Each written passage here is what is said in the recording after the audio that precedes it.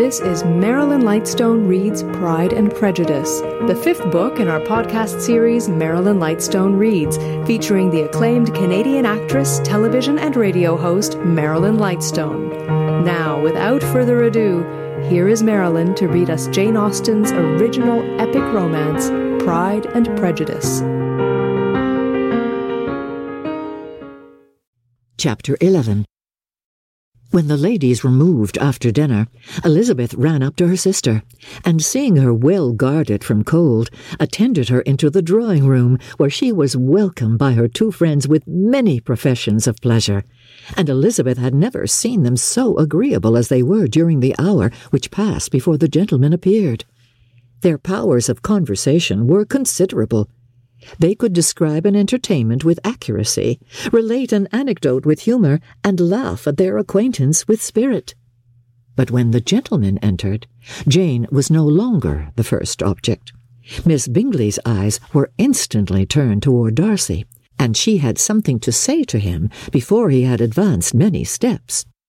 He addressed himself to Miss Bennet with a polite congratulation. Mr. Hurst also made her a slight bow and said he was very glad, but diffuseness and warmth remained for Bingley's salutation. He was full of joy and attention. The first half-hour was spent in piling up the fire, lest she should suffer from the change of room, and she removed at his desire to the other side of the fireplace, that she might be further from the door.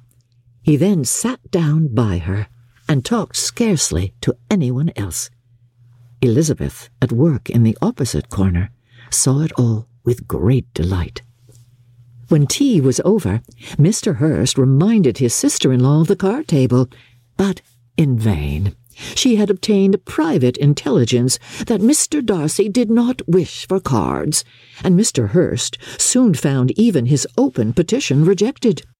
She assured him that no one intended to play, and the silence of the whole party on the subject seemed to justify her. Mr. Hurst had therefore nothing to do but to stretch himself on one of the sofas and go to sleep. Darcy took up a book.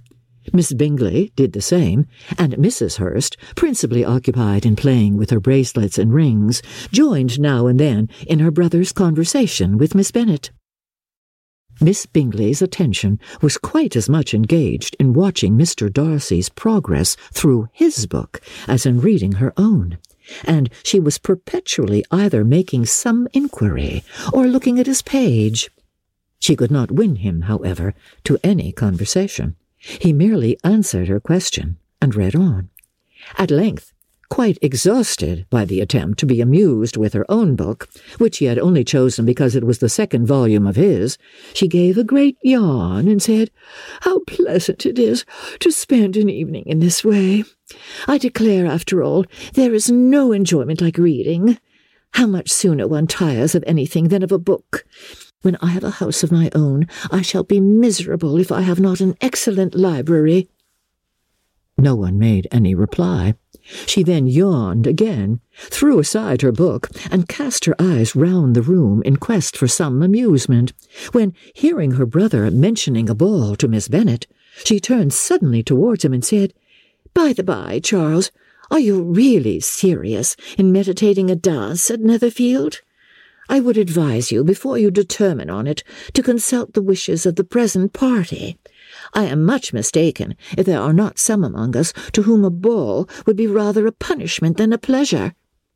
"If you mean Darcy," cried her brother, "he may go to bed, if he chooses, before it begins. But as for the ball, it is quite a settled thing, and as soon as Nichols has made white soup enough, I shall send round my cards." "I should like balls infinitely better," she replied, "if they were carried on in a different manner. But there is something insufferably tedious in the usual process of such a meeting. It would surely be much more rational if conversation instead of dancing were made the order of the day." "Much more rational, my dear Caroline, I dare say, but it would not be near so much like a ball." Miss Bingley made no answer, and soon afterwards she got up and walked about the room. Her figure was elegant, and she walked well, but Darcy, at whom it was all aimed, was still inflexibly studious. In the desperation of her feelings, she resolved on one effort more, and turning to Elizabeth said, "Miss Eliza Bennet, let me persuade you to follow my example and take a turn about the room. I assure you it is very refreshing after sitting so long in one attitude." Elizabeth was surprised, but agreed to it immediately. Miss Bingley succeeded no less in the real object of her civility. Mr. Darcy looked up. He was as much awake to the novelty of attention in that quarter as Elizabeth herself could be, and unconsciously closed his book. He was directly invited to join their party, but he declined it, observing that he could imagine but two motives for their choosing to walk up and down the room together, with either of which motives his joining them would interfere. What could he mean? She was dying to know what could be his meaning, and asked Elizabeth whether she could at all understand him. "Not at all," was her answer, "but depend upon it, he means to be severe on us, and our surest way of disappointing him will be to ask nothing about it." Miss Bingley, however, was incapable of disappointing Mr. Darcy in anything, and persevered, therefore, in requiring an explanation of his two motives. "I have not the smallest objection to explaining them," said he, as soon as she allowed him to speak. "You either choose this method of passing the evening because you are in each other's confidence and have secret affairs to discuss, or because you are conscious that your figures appear to the greatest advantage in walking. If the first, I would be completely in your way, and if the second, I can admire you much better as I sit by the fire." "Oh, shocking!" cried Miss Bingley. "I never heard anything so abominable. How shall we punish him for such a speech?" "Nothing so easy, if you have but the inclination," said Elizabeth. "We can all plague and punish one another. Tease him, laugh at him. Intimate as you are, you must know how it is done." "But upon my honour, I do not. I do assure you that my intimacy has not yet taught me that. Tease calmness of manner and presence of mind? No, no, I feel he may defy us there. And as to laughter, we will not expose ourselves, if you please, by attempting to laugh without a subject. Mr. Darcy may hug himself." "Mr. Darcy is not to be laughed at," cried Elizabeth. "That is an uncommon advantage, and uncommon I hope it will continue, for it would be a great loss to me to have many such acquaintances. I dearly love a laugh." "Miss Bingley," said he, "has given me more credit than can be. The wisest and the best of men, nay, the wisest and best of their actions, may be rendered ridiculous by a person whose first object in life is a joke." "Certainly," replied Elizabeth. "There are such people, but I hope I am not one of them. I hope I never ridicule what is wise and good. Follies and nonsense and whims and inconsistencies do divert me, I own, and I laugh at them whenever I can. But these, I suppose, are precisely what you are without." "Perhaps that is not possible for anyone, but it has been the study of my life to avoid those weaknesses which often expose a strong understanding to ridicule." "Such as vanity and pride." "Yes, vanity is a weakness indeed, but pride, where there is a real superiority of mind, pride will always be under good regulation." Elizabeth turned away to hide a smile. "Your examination of Mr. Darcy is over, I presume?" said Miss Bingley. "And pray, what is the result?" "I am perfectly convinced by it that Mr. Darcy has no defect. He owns it himself without disguise." "No," said Darcy, "I have made no such pretension. I have faults enough, but they are not, I hope, of understanding. My temper I dare not vouch for. It is, I believe, too little yielding, certainly too little for the convenience of the world. I cannot forget the follies and vices of others so soon as I ought, nor their offences against myself. My feelings are not puffed about with every attempt to move them. My temper would perhaps be called resentful. My good opinion, once lost, is lost for ever." "That is a failing indeed," cried Elizabeth. implacable resentment is a shade in a character. But you have chosen your fault well. I really cannot laugh at it. You are safe from me. There is, I believe, in every disposition a tendency to some particular evil, a natural defect, which not even the best education can overcome. And your defect is to hate everybody. And yours, he replied with a smile, is wilfully to misunderstand them. Do let us have a little music, cried Miss Bingley, tired of a conversation in which she had no share. Louisa, you will not mind my waking Mr. Hurst? Her sister had not the smallest objection, and the pianoforte was opened, and Darcy, after a few moments' recollection, was not sorry for it. He began to feel the danger of paying Elizabeth too much attention. Chapter 12. In consequence of an agreement between the sisters, Elizabeth wrote the next morning to their mother to beg that the carriage might be sent for them in the course of the day. But Mrs. Bennet, who had calculated on her daughters remaining at Netherfield till the following Tuesday, which would exactly finish Jane's week, could not bring herself to receive them with pleasure before. Her answer, therefore, was not propitious, at least not to Elizabeth's wishes, for she was impatient to get home. Mrs. Bennet sent them word that they could not possibly have the carriage before Tuesday, and in her postscript it was added that if Mr. Bingley and his sister pressed them to stay longer, she could spare them very well. Against staying longer, however, Elizabeth was positively resolved, nor did she much expect it would be asked, and fearful, on the contrary, as being considered as intruding themselves needlessly long, she urged Jane to borrow Mr. Bingley's carriage immediately, and at length it was settled that their original design of leaving Netherfield that morning should be mentioned, and the request made. The communication excited many professions of concern, and enough was said of wishing them to stay at least till the following day, to work on Jane, and till the morrow their going was deferred. Miss Bingley was then sorry that she had proposed the delay, for her jealousy and dislike of one sister much exceeded her affection for the other. The master of the house heard with real sorrow that they were to go so soon, and repeatedly tried to persuade Miss Bennet that it would not be safe for her, that she was not enough recovered. But Jane was firm where she felt herself to be right. To Mr. Darcy it was welcome intelligence. Elizabeth had been at Netherfield long enough.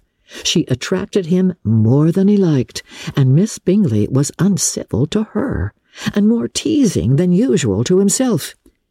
He wisely resolved to be particularly careful that no sign of admiration should now escape him, nothing that could elevate her with the hope of influencing his felicity, sensible that if such an idea had been suggested, his behaviour during the last day must have material weight in confirming or crushing it. Steady to his purpose, he scarcely spoke 10 words to her through the whole of Saturday, and though they were at one time left by themselves for half an hour, he adhered most conscientiously to his book, and would not even look at her. On Sunday, after morning service, the separation, so agreeable to almost all, took place.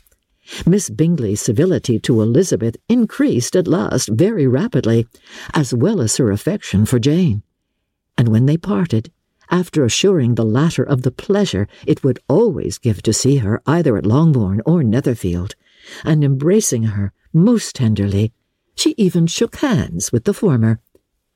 Elizabeth took leave of the whole party in the liveliest of spirits. They were not welcomed home very cordially by their mother. Mrs. Bennet wondered at their coming, and thought them very wrong to give so much trouble, and was sure Jane would have caught cold again. But their father, though very laconic in his expressions of pleasure, was really glad to see them. He had felt their importance in the family circle. The evening conversation, when they were all assembled, had lost much of its animation, and almost all its sense, by the absence of Jane and Elizabeth. They found Mary, as usual, deep in the study of human nature, and had some extracts to admire, and some new observations of threadbare morality to listen to. Catherine and Lydia had information for them of a different sort. Much had been done, and much had been said in the regiment since the preceding Wednesday. Several of the officers had dined lately with their uncle. A private had been flogged, and it had actually been hinted that Colonel Forster was going to be married. Chapter 13. "I hope, my dear," said Mr. Bennet to his wife as they were at breakfast the next morning, "that you have ordered a good dinner today, because I have reason to expect an addition to our family party." "Who do you mean, my dear? I know of nobody that is coming, I am sure, unless Charlotte Lucas should happen to call in, and I hope my dinners are good enough for her. I do not believe she often sees such at home."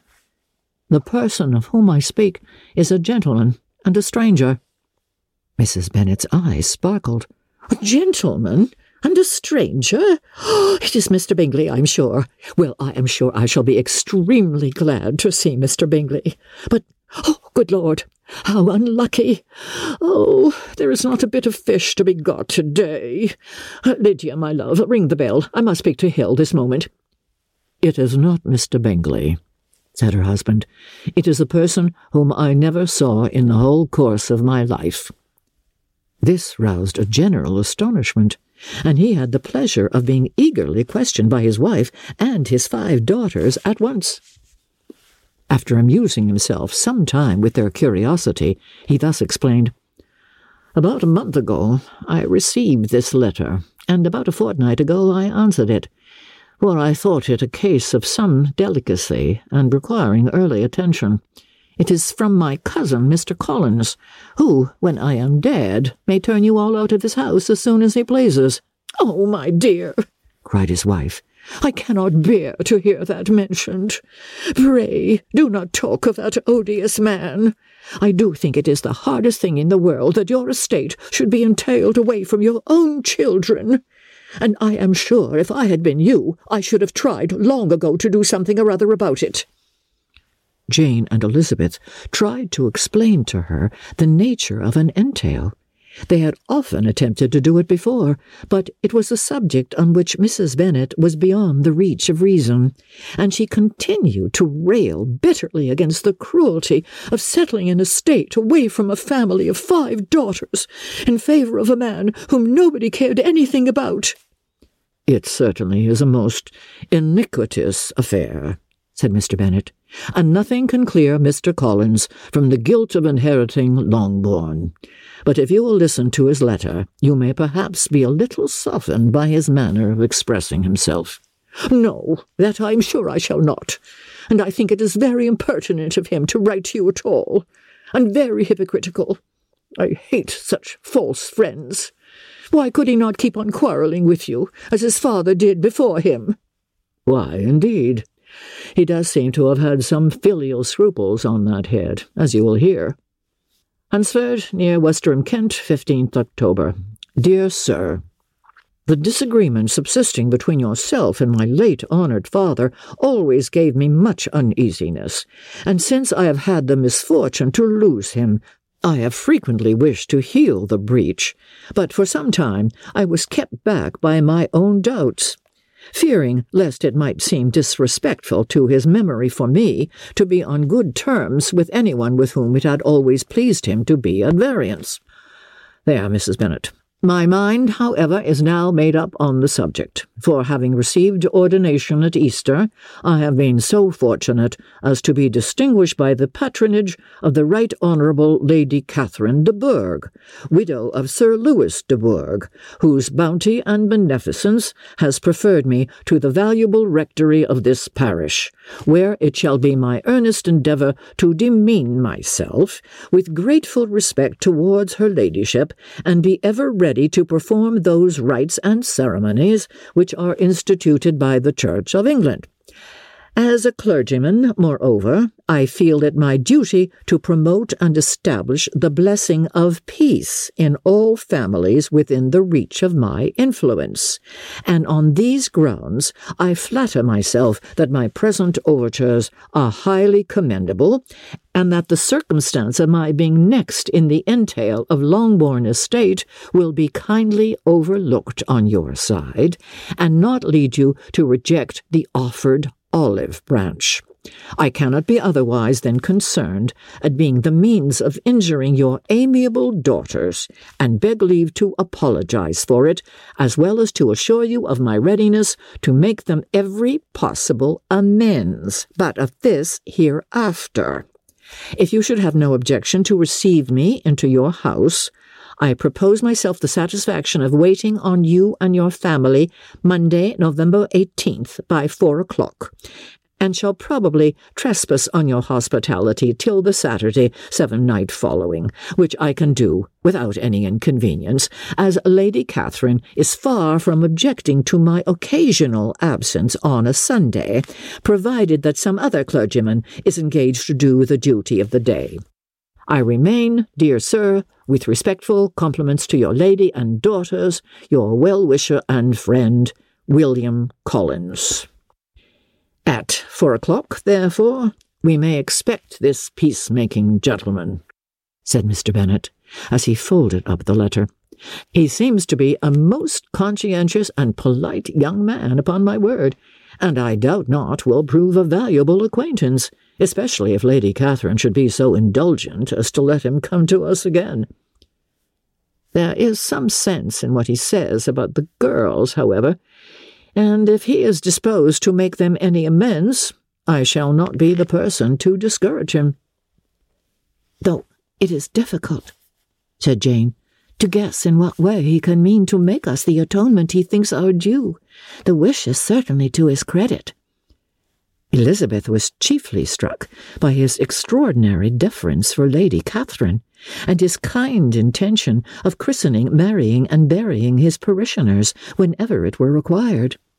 "He must be an oddity, I think," said she. "I cannot make him out. There is something very pompous in his style, and what can he mean by apologizing for being next in the entail?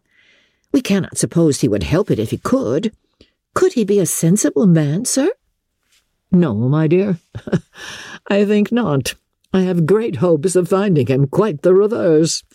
There is a mixture of servility and self-importance in his letter which promises well. I am impatient to see him." "In point of composition," said Mary, "the letter does not seem defective. The idea of the olive branch perhaps is not wholly new, yet I think it is well expressed." To Catherine and Lydia, neither the letter nor its writer were in any degree interesting. It was next to impossible that their cousin should come in a scarlet coat, and it was now some weeks since they had received pleasure from the society of a man in any other colour. As for their mother, Mr. Collins' letter had done away much of her ill will, and she was preparing to see him with a degree of composure which astonished her husband and daughters. Mr. Collins was punctual to his time, and was received with great politeness by the whole family. Mr. Bennet indeed said little, but the ladies were ready enough to talk, and Mr. Collins seemed neither in need of encouragement nor inclined to be silent himself. He was a tall, heavy-looking young man of 25. His air was grave and stately, and his manners were very formal. He had not been long seated before he complimented Mrs. Bennet on having so fine a family of daughters, said he had heard much of their beauty, but that in this instance fame had fallen short of the truth, and added that he did not doubt her seeing them all in due time disposed of in marriage.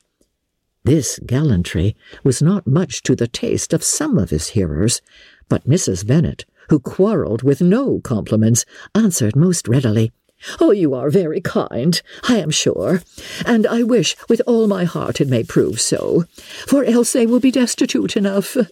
Things are settled so oddly." "You allude, perhaps, to the entail of this estate?" "Ah, sir, I do, indeed.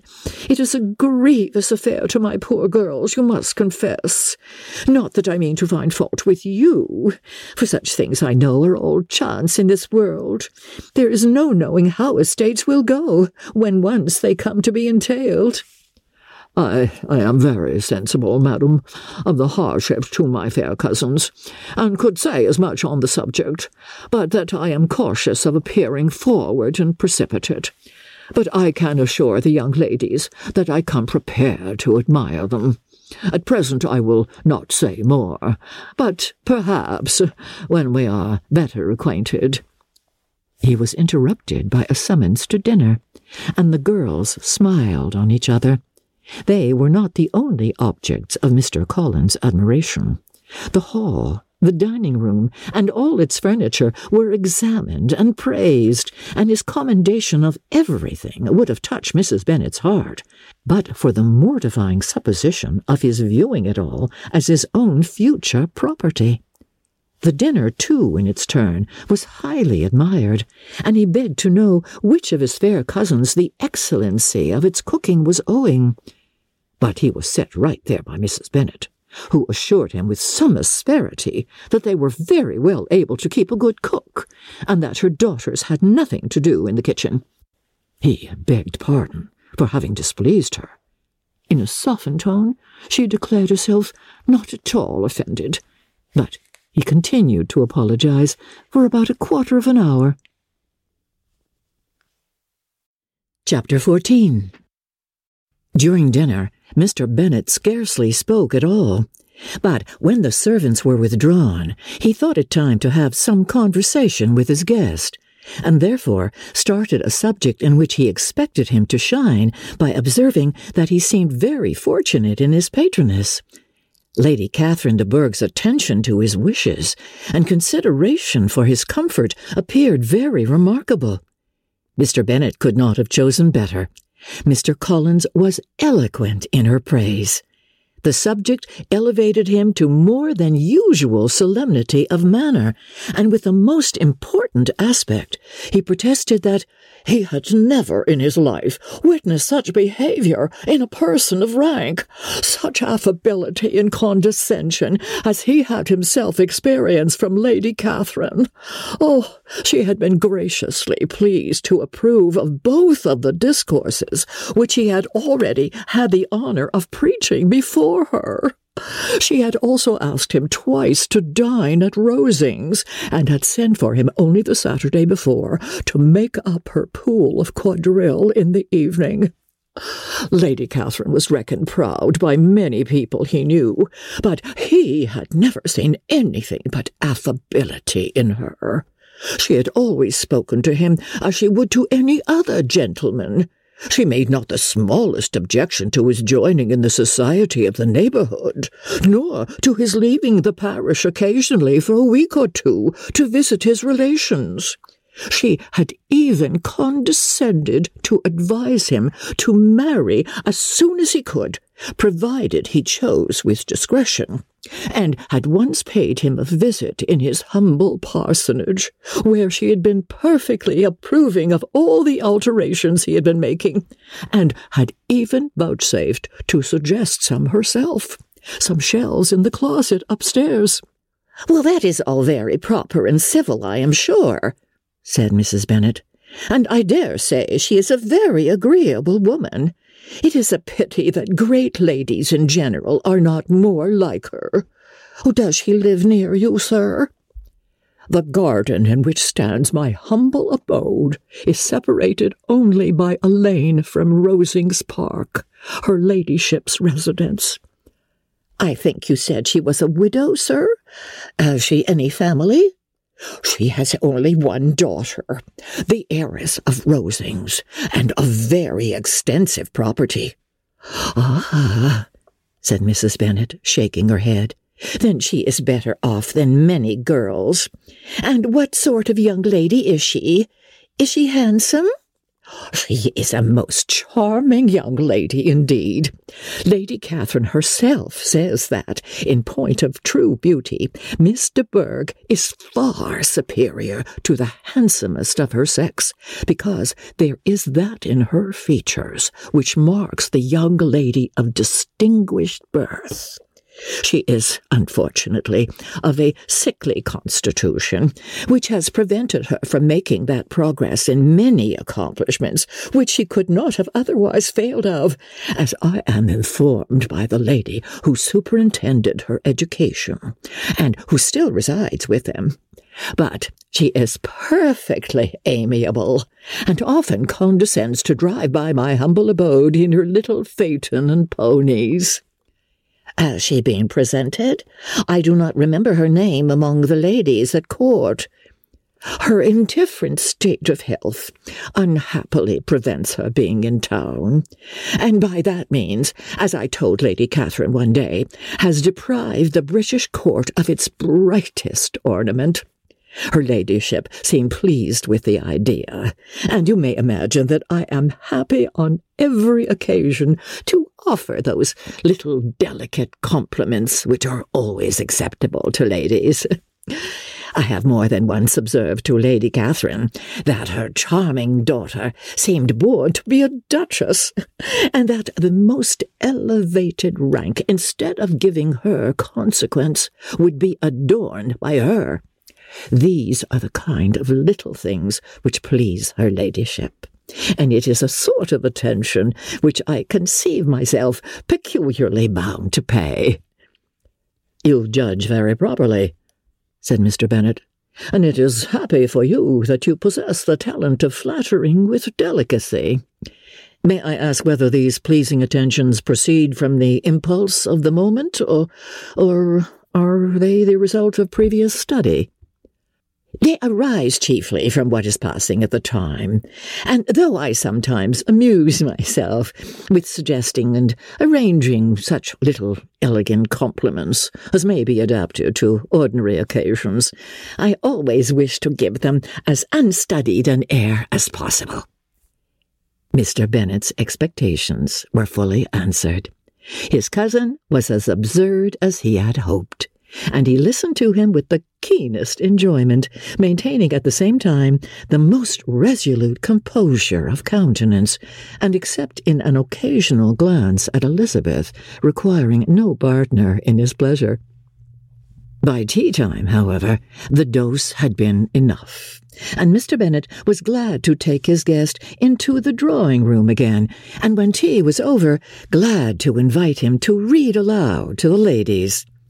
Mr. Collins readily assented, and a book was produced, but on beholding it, for everything announced it to be from a circulating library, he started back, and, begging pardon, protested that he never read novels. Kitty stared at him, and Lydia exclaimed. Other books were produced, and after some deliberation he chose Fordyce's Sermons. Lydia gaped as he opened the volume, and before he had, with very monotonous solemnity, read 3 pages, she interrupted him with, "Do you know, Mamma, that my Uncle Phillips talks of turning away Richard, and if he does, Colonel Forster will hire him. My aunt told me so herself on Saturday. I shall walk to Meryton tomorrow to hear more about it, and to ask when Mr. Denny comes back from town." Lydia was bid by her 2 eldest sisters to hold her tongue, but Mr. Collins, much offended, laid aside his book and said, "I have often observed how little young ladies are interested by books of a serious stamp, though written solely for their benefit. It amazes me, I confess, for certainly there can be nothing so advantageous to them as instruction. But I will no longer importune my young cousin."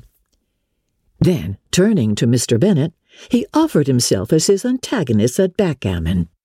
Mr. Bennet accepted the challenge, observing that he acted very wisely in leaving the girls to their own trifling amusements. Mrs. Bennet and her daughters apologized most civilly for Lydia's interruption and promised that it should not occur again if he would resume his book. But Mr. Collins, after assuring them that he bore his young cousin no ill will and should never resent her behaviour as any affront, seated himself at another table with Mr. Bennet and prepared for backgammon.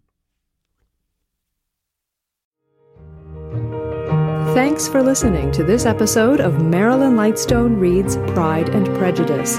This episode was produced by Justin Eacock, executive producer Moses Neimer. This is our 5th book in our Marilyn Lightstone Reads podcast. We invite you to go back and listen to Marilyn read The Age of Innocence, Anne of Green Gables, Jane Eyre, and A Christmas Carol. Also, you can help support this podcast by recommending it to your friends and leaving a 5-star review in either iTunes or Google. And while you're there, look for a variety of other quality podcasts proudly presented by the Zoomer Podcast Network.